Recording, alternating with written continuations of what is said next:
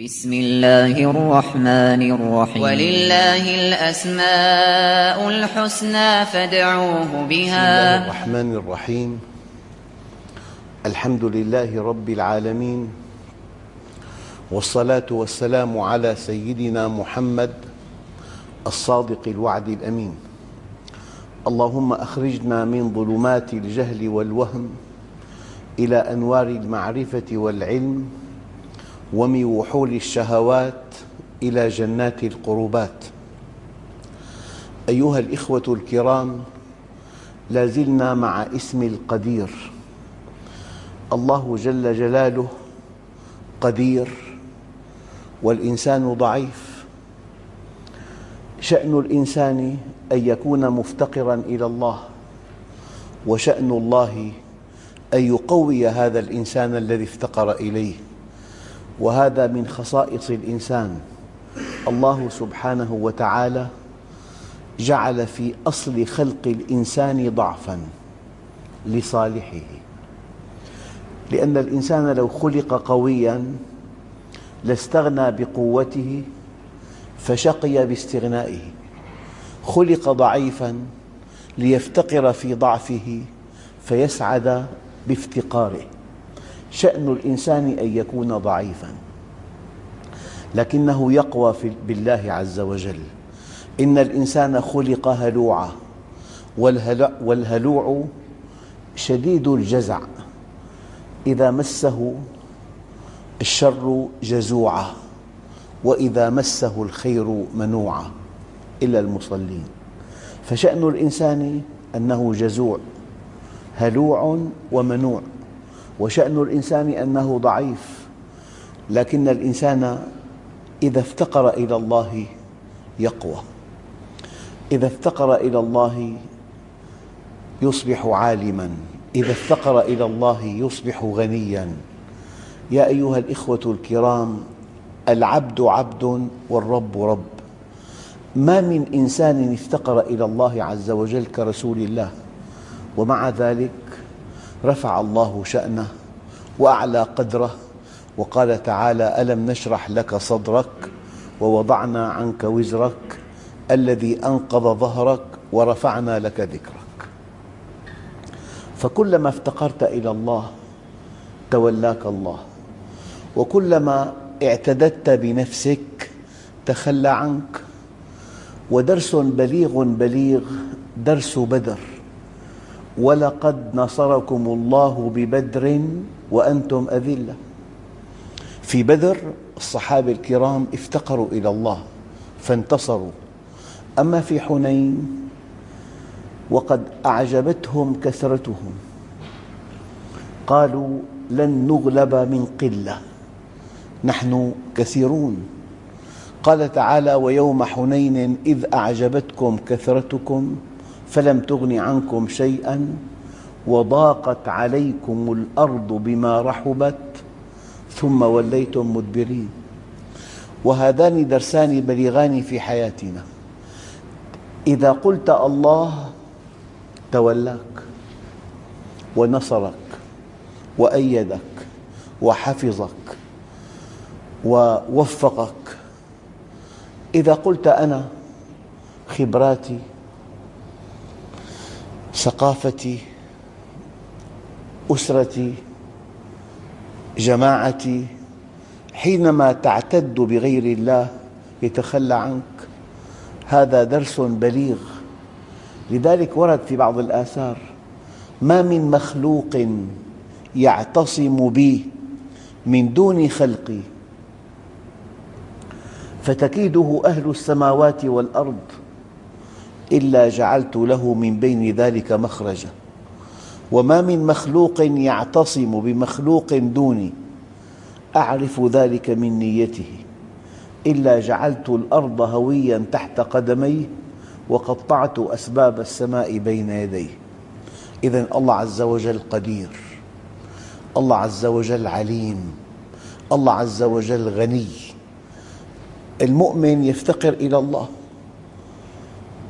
وما لي سوى فقري إليك وسيلة فبالافتقار إليك فقري أدفع. وما لي سوى قرعي لبابك حيلة، فإذا رددت فأي باب أقرع. افتقر يرفع الله شأنك، افتقر ينصرك، افتقر يؤيدك، افتقر يعزك. قل أنا من نحن أمام أصحاب رسول الله؟ في حنين أصحاب النبي وهم صفوة الخلق، وقد قال إن الله اختارني واختار لي أصحابي، ومع ذلك هم نخبة الخلق وفيهم سيد الخلق، لما اعتدوا بأنفسهم وقالوا لن نغلب من قلة تخلى الله عنهم. فمن نحن؟ لذلك أيها الإخوة، ولله الأسماء الحسنى فادعوه بها. هو القدير، هو القوي، هو الغني. شأن العبد أن يكون مفتقراً إلى غنى الله عز وجل، شأن العبد أن يعترف بضعفه أمام الله عز وجل، شأن العبد أن يكون مفتقراً إلى رب العالمين. لذلك ما لم يفتقر العبد إلى الله، ما لم يمرغ جبهته في أعتاب الله، ما لم يتذلل إلى الله فيما بينه وبين الله، لن يستطيع أن يأخذ من كمالات الله. أيها الإخوة، ضعف العبد باعث إلى الإقبال على الله، ضعف العبد باعث له إلى الإقبال على الله عز وجل. ضعفه هو الذي يدفعه إلى الله.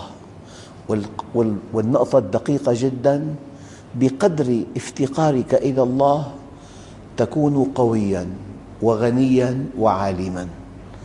والشيء الذي ينبغي أن يقال بوضوح: الله عز وجل يرفع قدر العبد بين الخلق. يعني إذا أحب الله عبداً ألقى محبته في قلوب الخلق. لذلك الله عز وجل قدير، والله عز وجل قادر، الله عز وجل مقتدر. قادر اسم فاعل، قدير صيغة مبالغة من اسم الفاعل، مقتدر من فعل اقتدر. على كل، في صحيح الإمام البخاري يقول عليه الصلاة والسلام: لا إله إلا الله وحده لا شريك له، له الملك وله الحمد، له الملك وله الحمد. هناك من يملك ولا يحمد، هناك من يحمد ولا يملك، لكن الله جل جلاله له الملك وله الحمد، ذو الجلال والإكرام. بقدر ما تعظمه بقدر ما تحبه. مالك الملك بيده كل شيء، لكن كماله مطلق، يملك ويحمد. لا إله إلا الله وحده لا شريك له، له الملك وله الحمد، وهو على كل شيء قدير. يعني قوة الله عز وجل مطلقة، تعلقت بكل ممكن. لذلك لو أن الإنسان أصيب بمرض عضال، يقين المؤمن أن الله على كل شيء قدير. لو كان وحيداً وأعداؤه كثر، إن الله على كل شيء قدير.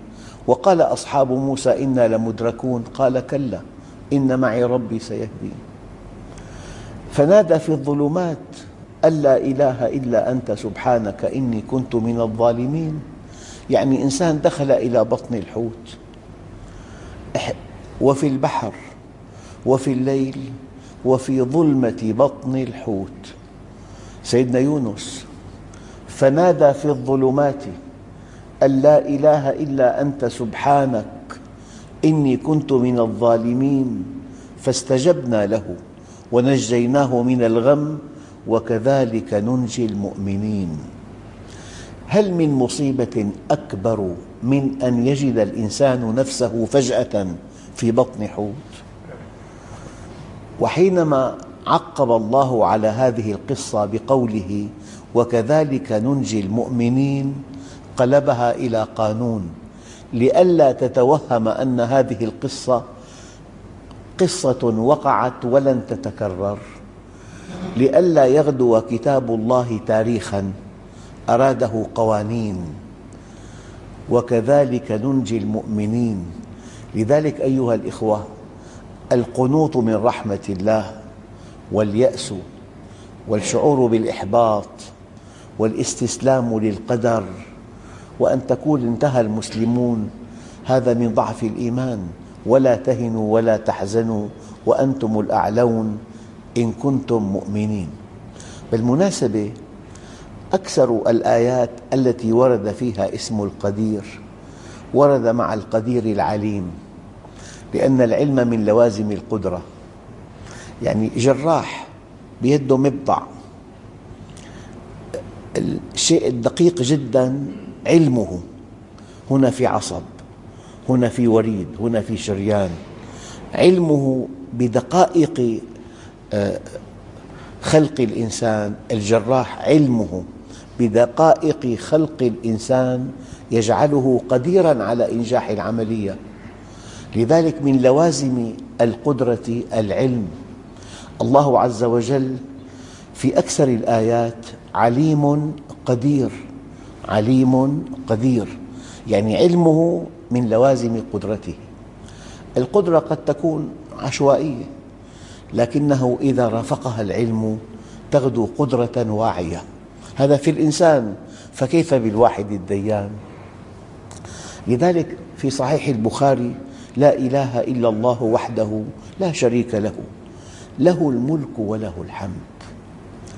أخواننا الكرام، ما في مع الإيمان مرض نفسي، ما في مع الإيمان إحباط، ما في مع الإيمان شعور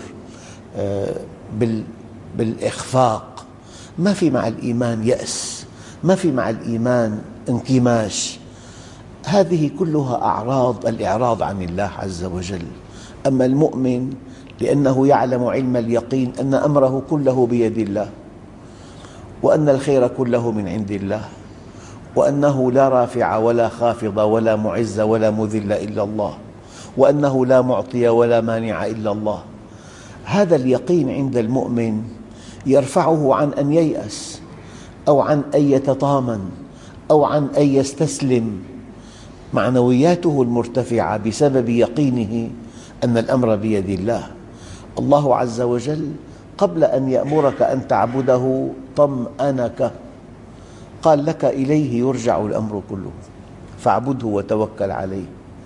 أخواننا الكرام، لا تحل مشكلاتنا بالإيمان بأن الله خلق السماوات والأرض، لا تحل مشكلاتنا إلا بالإيمان بأن الأمر بيد الله، وأن الله في السماء إله وفي الأرض إله، وأنه ما لكم من دونه من ولي ولا يشرك في حكمه أحدا.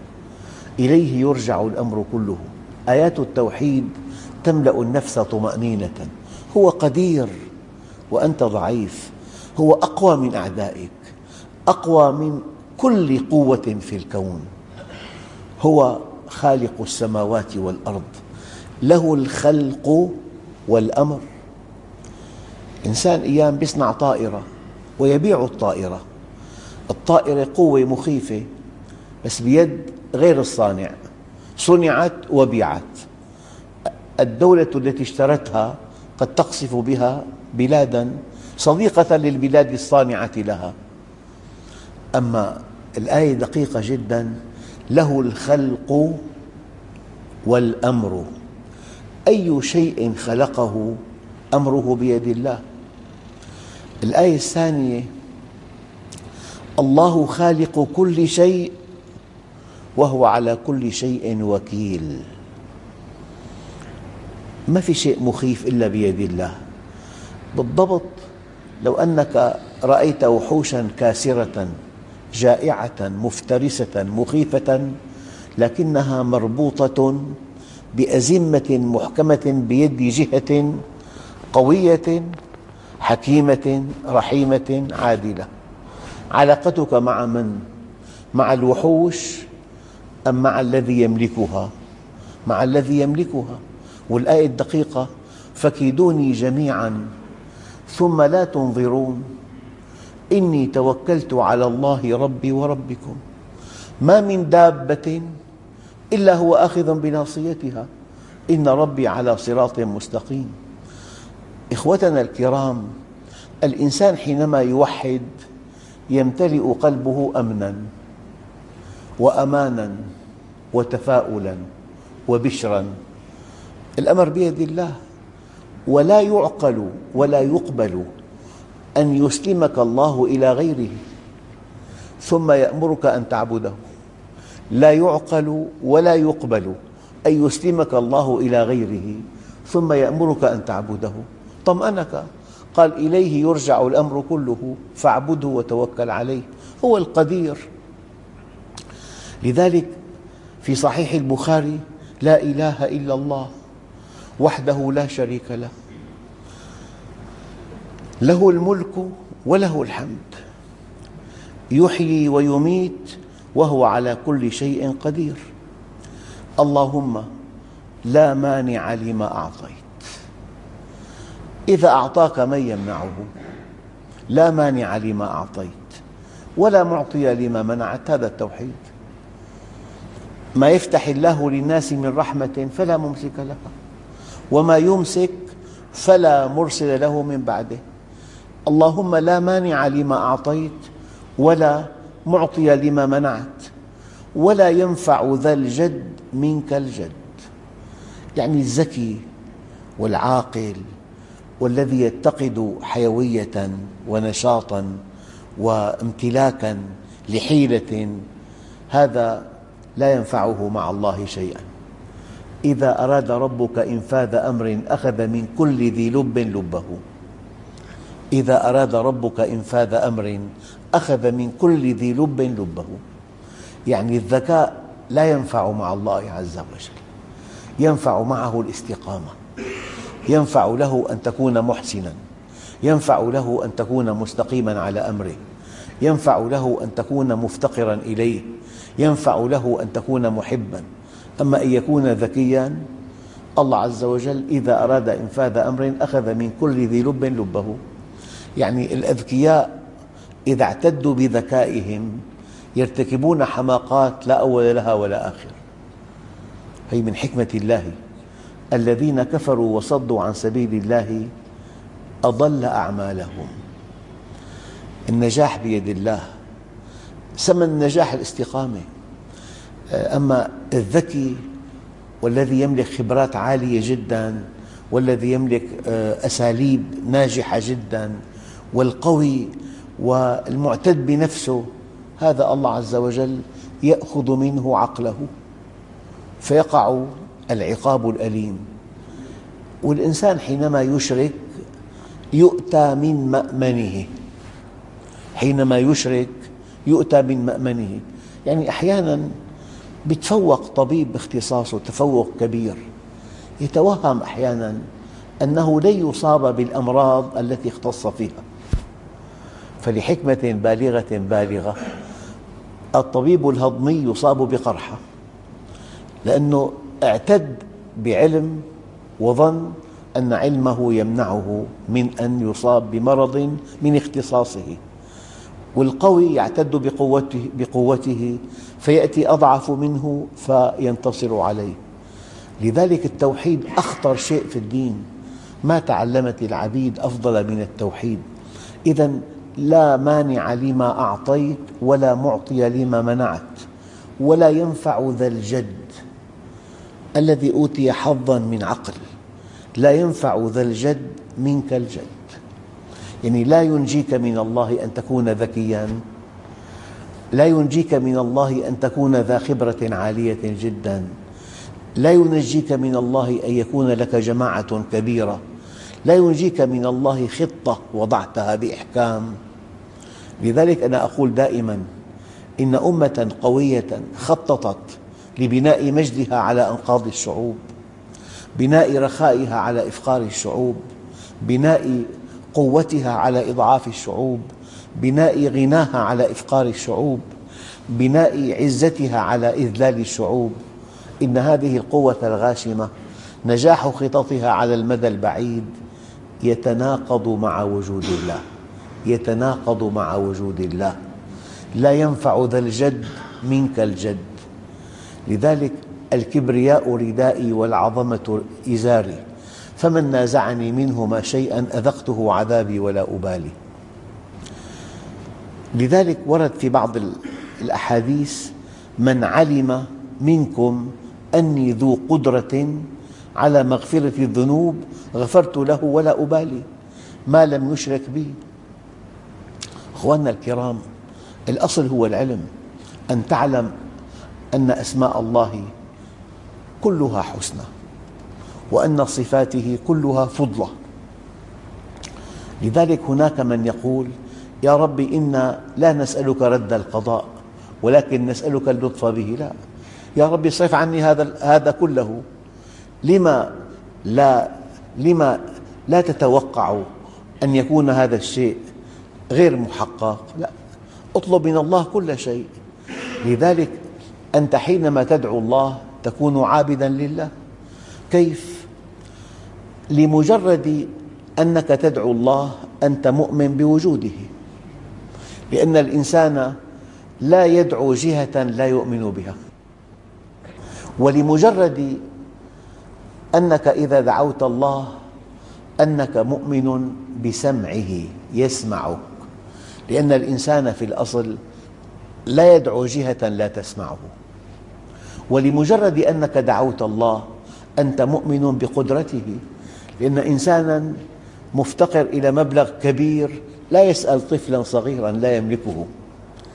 ولمجرد أنك تدعو الله أنت مؤمن برحمته، يعني الذي يدعو الله مؤمن بوجود الله وبسمعه وبقدرته وبرحمته. لذلك الدعاء هو العبادة، لذلك الدعاء هو مخ العبادة.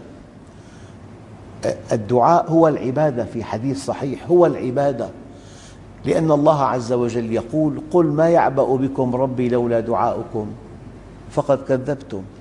علامة إيمانك الصحيح أن تدعو الله، والدعاء سلاح المؤمن، وأنت بالدعاء أقوى إنسان. إذا أردت أن تكون أقوى الناس فتوكل على الله، وإذا أردت أن تكون أغنى الناس فكن بما في يدي الله أوثق منك بما في يديك، وإذا أردت أن تكون أكرم الناس فاتق الله. الأمر بيدك. لذلك أيها الإخوة، وكان أمر الله قدراً مقدورا. القدر الفعل، والمقدور العلم. الله عز وجل عليم قدير. القضاء والقدر، القضاء هو الحكم، والقدر تقدير فعل بحسب العلم. يعني الله عز وجل يطلع على إنسان مستقيم، علم الله باستقامته يقدر له توفيقاً. يطلع على إنسان كاذب، علم الله بكذبه يقدر له علاجاً. فمجمل القضاء والقدر أن الله يعلم ويقدر لهذا الإنسان ما يناسبه. تماماً كالطبيب وقف أمام مريض، أخذ إضبارته، وجد في ضغط مرتفع جداً. علمه بضغطه المرتفع جعله يعطي أمراً بمنع الملح عنه ووصف دواء لخفض الضغط. أنا أبسط، لا تعقد الأمور. الله عز وجل يعلم، وحينما يعلم يقدر لك الشيء المناسب. فقضاؤه وقدره علمه وحكمته، علمه ومعالجته، وكل شيء بقضاء من الله وقدر، كل شيء. وما تعلمت العبيد أفضل من التوحيد، والقضاء والقدر يذهب الهم والحزن، ولكل شيء حقيقة. وما بلغ عبد حقيقة الإيمان حتى يعلم أن ما أصابه لم يكن ليخطئه، وما أخطأه لم يكن ليصيبه. ما أصابه لم يكن ليخطئه، وما أخطأه لم يكن ليصيبه. هذا هو التوحيد، وهذا هو الإيمان بالله. فيا أيها الإخوة، مرة ثانية، شأن العبد أن يكون فقيراً، وشأن العبد أن يكون جاهلاً، وشأن العبد أن يكون ضعيفاً. الضعيف إن أقبل على الله يقوى ضعفه، والفقير إذا أقبل على الله يغتني بإقباله، والجاهل إذا أقبل على الله يعلمه الله، وعلمك ما لم تكن تعلم وكان فضل الله عليك عظيما. لذلك يمكن أن تضيف إلى اللبن 5 أضعاف حجمه ماء ويكون شراباً سائغاً، لكن لا يحتمل اللبن قطرة واحدة من البترول، عندئذ لا تشربه. يعني العبادة مما يناقضها الشرك. إن الله لا يغفر أن يشرك به، مما يناقض العبادة الشرك بالله عز وجل. لكن ما دام في توحيد، ما دام في استغفار، ما دام في إقبال، ما دام في اعتراف بالذنب، الله عز وجل غفور. وما أمرنا أن نستغفره إلا ليغفر لنا، وما أمرنا أن نتوب إليه إلا ليتوب علينا، وما أمرنا أن ندعوه إلا ليجيبنا. فشأن العبد أن يكون ضعيفاً مفتقراً، وشأن الرب أن يكون معطياً جواداً كريماً. فالقدير من أقرب الأسماء الحسنى إلى الإنسان لأنه ضعيف. لذلك الباعث على التدين في الإنسان ضعفه وعظمة الله عز وجل. حتى الذين ضلوا سواء السبيل وعبدوا آلهة غير الله هم بهذا الباعث، بباعث من ضعفهم، عاشوا بالأوهام، لكن المؤمن عاش مع الواحد الديان، والحمد لله رب العالمين.